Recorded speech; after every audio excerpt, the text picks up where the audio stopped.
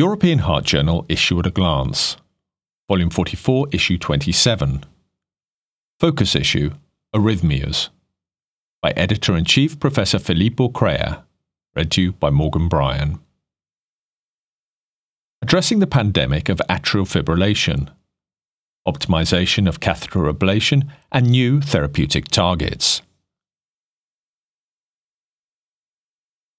This focus issue on arrhythmias contains the state-of-the-art review article entitled Use, Misuse and Pitfalls of the Drug Challenge Test in the Diagnosis of the Brugada Syndrome by Arta Wilder and colleagues from the Amsterdam University Medical Centers in the Netherlands. Brugada syndrome, or BRS, is a relatively rare arrhythmia disorder that can lead to sudden cardiac death due to ventricular tachycardia/fibrillation, predominantly in adults. The authors note that the diagnosis of BRS requires the presence of a covered type 1 ST segment elevation in the right precordial leads of the electrocardiogram, or ECG. The dynamic nature of the ECG is well known, and in patients with suspected BRS but non-diagnostic ECG at baseline, a sodium channel blocker test, or SCBT, is routinely used to unmask BRS. There is little doubt, however, that in asymptomatic patients, a drug-induced Brugada pattern is associated with a much better prognosis compared with a spontaneous type 1 ECG. The SCBT is also increasingly used to delineate the arrhythmogenic substrate during ablation studies. In the absence of a gold standard for the diagnosis of BRS, sensitivity and specificity of the SCBT remain elusive.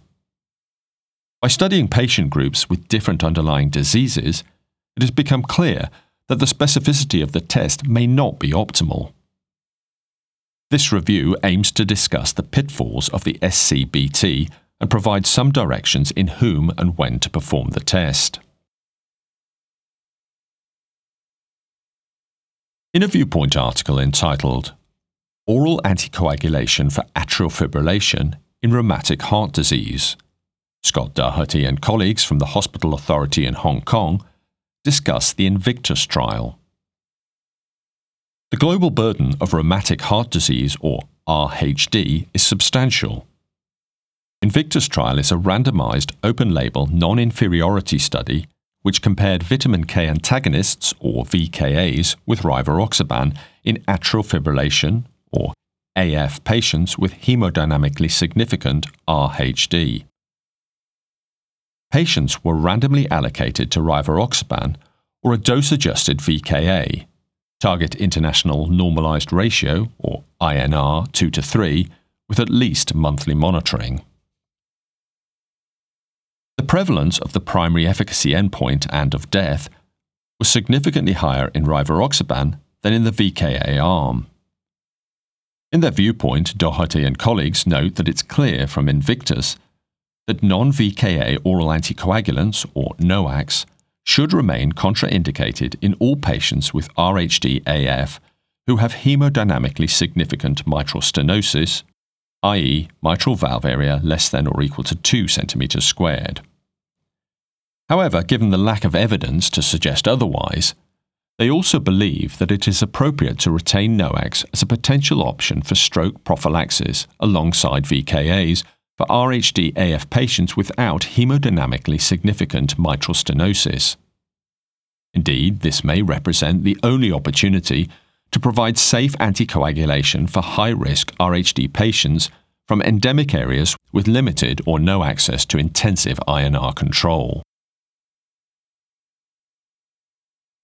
In a Viewpoint article entitled Pacing or Ablation for Vasovagal Syncope, One Size Does Not Fit All, Tolga Aksu and colleagues from the Yeditepe University Hospital in Istanbul, Turkey, indicate that vasovagal syncope, or VVS, is a clinical condition caused by sudden onset bradycardia, cardioinhibitory response, and hypertension, vasodepressor response. However, the response is usually mixed, which is highly determined by age. Despite the benign nature of VVS, in some patients, frequent syncopal episodes with prodrome may result in injury and impaired quality of life, despite conservative measures. In this high-risk population, pacemaker implantation and cardioneuroablation are possible forms of treatment. The authors propose an algorithm which may help the clinician to identify the best form of treatment in the individual patient. Catheter ablation is an effective strategy in AF. In a fast-track clinical research article entitled Impact of Early versus Delayed Atrial Fibrillation Catheter Ablation on Atrial Arrhythmia Recurrences, Jonathan Kalman and colleagues from the Royal Melbourne Hospital in Australia point out that its timing in the course of management remains unclear.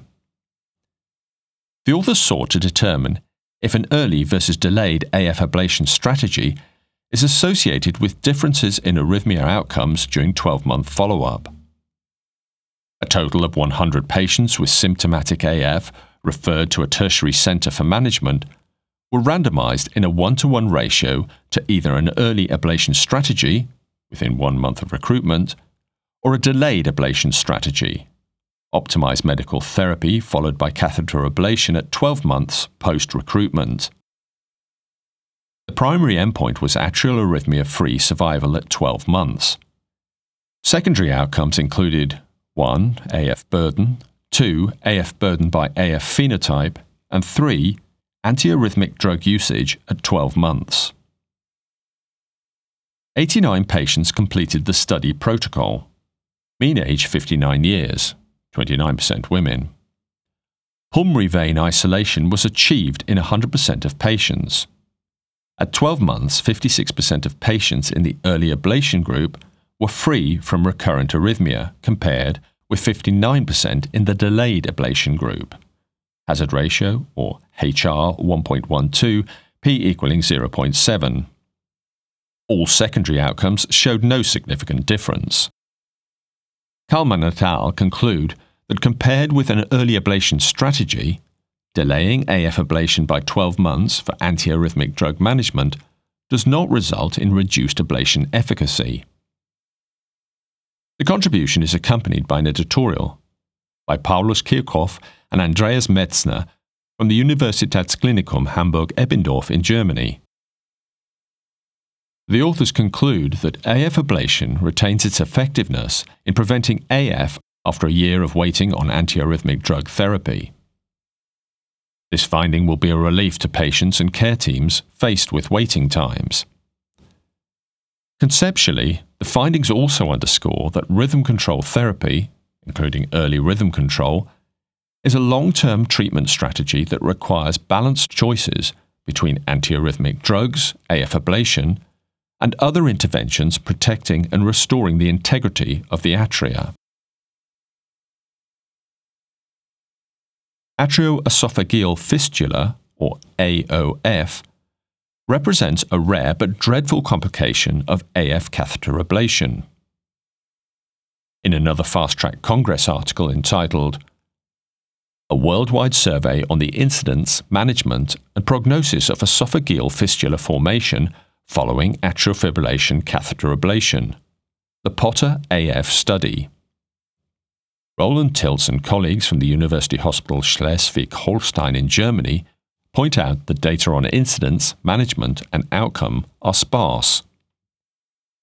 This international multi-center registry investigates the characteristics of AOF after treatment of AOF by catheter ablation. A total of greater than 553,000 catheter ablation procedures, radiofrequency 63%, cryoballoon 36%, other modalities 0.9%, were performed at 214 centers in 35 countries. In 78 centers, 138 patients, i.e. 0.025%, radiofrequency 0.038%, cryoballoon 0.0015%, p being less than 0.0001, were diagnosed with an AOF. Peri-procedural data were available for 118 patients. Following catheter ablation, the median time to symptoms and the median time to diagnosis were 18 days and 21 days respectively. The most common initial symptom was fever, 59% of patients. The diagnosis was established by chest computed tomography in 80% of patients. Esophageal surgery was performed in 47%, direct endoscopic treatment in 20%, and conservative treatment in 33% of patients. The overall mortality was 66%. Mortality following surgery, 52%, or endoscopic treatment, 56%, was significantly lower as compared with conservative management, 89%, p being less than 0.001. The authors conclude that AOF after catheter ablation of AF is rare and occurs mostly with the use of radiofrequency energy rather than cryoenergy. Mortality without surgical or endoscopic intervention is exceedingly high. The contribution is accompanied by an editorial by Michael Lim and Jonathan Kalman from the Royal Melbourne Hospital in Australia. They conclude that the authors should be congratulated on this important study establishing the incidence of AOF in a large international cohort of patients following AF ablation.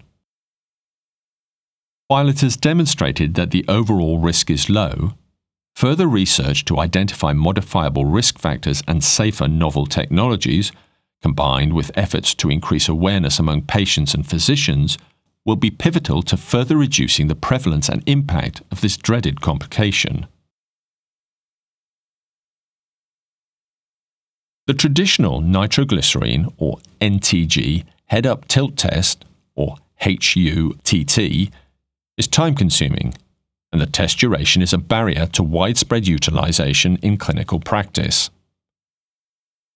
In a clinical research article entitled Short Duration Head-Up Tilt Test Potentiated with Sublingual Nitroglycerin in Suspected Vasovagal Syncope, the Fast Italian Protocol.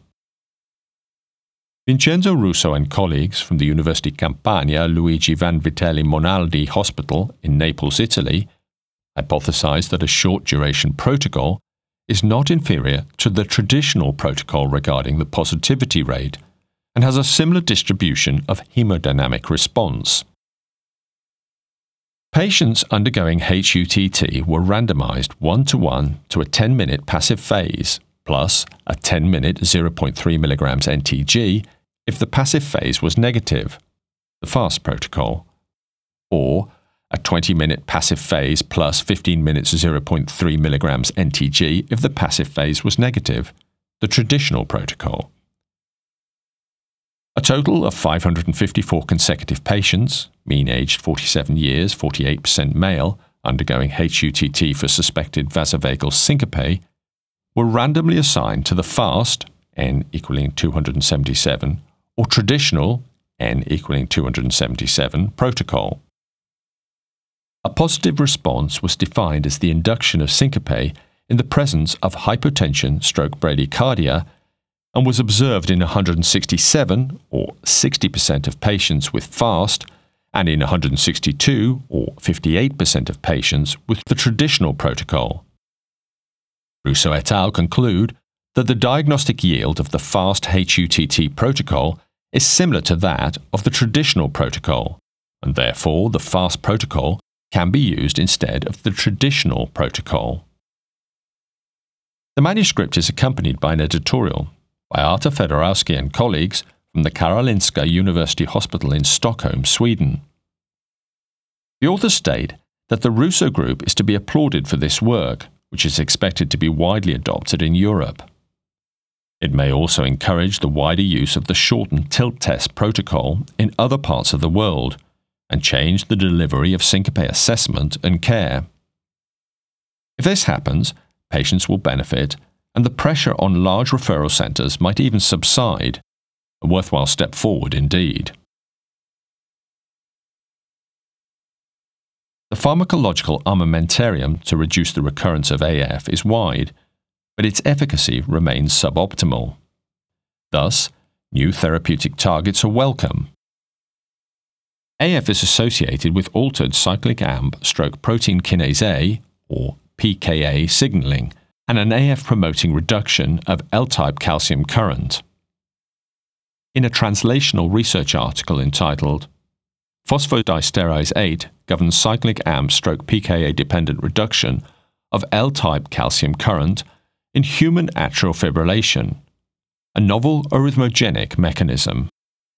Nefeli Gramatica-Pavlidou and colleagues from the University Medical Center Hamburg-Eppendorf in Germany note that cyclic nucleotide phosphodiesterases, or PDEs, degrade cyclic AMP and regulate pKa-dependent phosphorylation of key calcium-handling proteins, including the L-type calcium-carrying Cav 1.2 alpha-1c subunit. The aim of this study was to assess whether altered function of PDE type 8, or PDE8 isoforms, contributes to the reduction of L-type calcium in persistent chronic AF or CAF patients. PDE8A gene and protein levels were higher in paroxysmal AF or PAF versus sinus rhythm or SR patients, whereas PDE8B was upregulated in CAF only. Cytosolic abundance of PDE8A was higher in atrial PAF monocytes, whereas PDE8B tended to be more abundant at the plasma lemma in CAF monocytes. In co-immunoprecipitation, only PDE8B2 showed binding to the Cav 1.2 alpha-1c subunit, which was strongly increased in CAF. Accordingly, Cav 1.2 alpha-1c showed a lower phosphorylation at SER1928 in association with decreased L-type calcium in CAF. Selective PDE8 inhibition increased SER1928 phosphorylation of Cav 1.2 alpha-1c, enhanced cyclic AMP at the subsarcolemma, and rescued the lower L-type calcium in CAF, which was accompanied by a prolongation of action potential duration at 50% of repolarization. The authors conclude that both PDE8A and PDE8B are expressed in human heart. Upregulation of PDE8B isoforms in CAF reduces L-type calcium via direct interaction of PDE8B2 with the Cav 1.2 alpha-1c subunit. Thus, upregulated PDE8B2 might serve as a novel molecular mechanism of the pro-arrhythmic reduction of L-type calcium in CAF. The contribution is accompanied by an editorial by Julie Renneson and David Van Wagener from the Cleveland Clinic. Renneson and Van Wagener conclude that dysregulation of calcium cycling is a critical aspect of atrial arrhythmogenesis. Mechanism-based therapies that improve calcium homeostasis may offer hope for slowing the progression of AF and lowering the risk of stroke and AF-related mortality. They congratulate Pavlidou et al. For providing new insights into the mechanisms of AF progression. The editors hope that this issue of the European Heart Journal will be of interest to its listeners.